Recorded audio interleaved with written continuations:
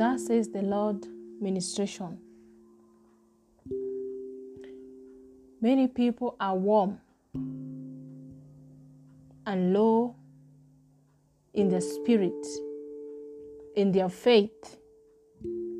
But I'm lifting my people to arise in faith and in the spirit. For the spirit of seeing shall come upon you and to the church these last days, and you will know. Build a sanctuary for me in your heart. Let your hearts be filled with joy, with songs of praise and worship. Renew your mind concerning the things of the Spirit, for they are not meant for a few people, but for all who love Him and seek after such things, to bless the brethren and the church as all. The things of God depend on your desire, beloved, and hunger. For them that hunger and thirst for righteousness shall be filled. I will uplift my people in faith and in spirit, and I will walk with them until they are strong and courageous. This is a place of maturity. Do not be afraid or ignorant of spiritual gifts, but give yourself to the Spirit, and you will learn of them. For this is the will of the Father for you, to function in the supernatural and to partake of His divine nature, so that you may not be a weakling spiritually, but strengthened in your inner man. Where are the worshippers? Where are those who call upon my name? Where are the faithful servants? Where are those who call upon my name? Where are the intercessors? Where are those who call upon my name? Do not give up, but seek me with all your heart, and you will find me. You will be glad that you did not give up. For I did not give up on you until I found you and made you mine. Now you belong to me. You must arise and shine, for your generation, for your light has come, and the glory of God is upon you. Shine for your generation, because all creation is waiting for your manifestation.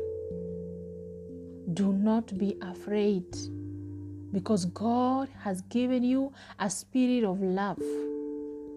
He has given you a spirit of power and a sound mind, but not of fear. So fear not. Fear not.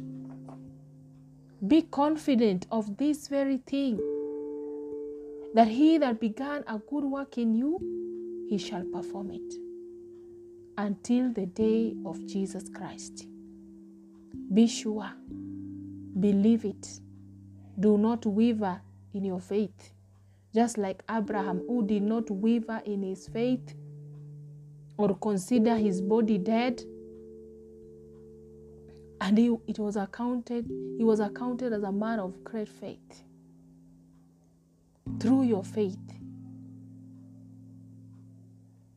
your faith can be as small as a mustard seed. Maybe. Do not despise it. Do not despise yourself. It can move mountains if only you believe in God, who does beyond your imagination, with the power that worketh in you.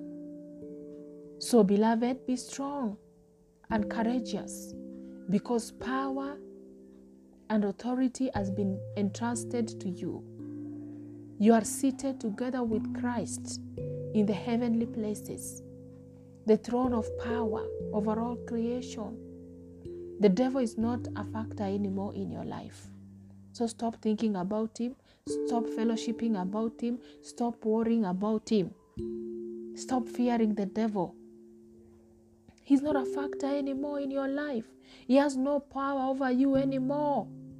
You are in Christ. And Christ has put the devil under your feet. So wake up. Wake up, all you that are asleep, and move forward. You that is stuck, still stuck in your past, that is full of disappointment, discouragement, rejection, hatred. Do not get stuck in your past. You'll not be able to move forward. Behold, the past is gone, and I am doing a new thing in your life right now. I am doing a new thing, and you will fulfill the ministry that ye are called to do. And you will fulfill the purpose that ye are called to do. Hallelujah. Glory be to God. Thank you, Lord Jesus. It doesn't matter the limitations around you. It doesn't matter the factors. It doesn't matter the surrounding. It doesn't matter. Why? Because it is not by your power. It is not by your might or your strength or your knowledge and wisdom, but it is by His Spirit. Thus says the Lord. Amen.